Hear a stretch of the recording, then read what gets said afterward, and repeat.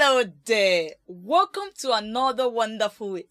This week, our anchor verse is from the book of Psalms, chapter 73, verse 26, which says, "My flesh and my heart may fail, but God is the strength of my heart and my portion forever." As you go for this week, say this to yourself: although my heart may fail and be tired and may be weak, God is my strength. He is my portion. Therefore, I am strengthened for the rest of my life.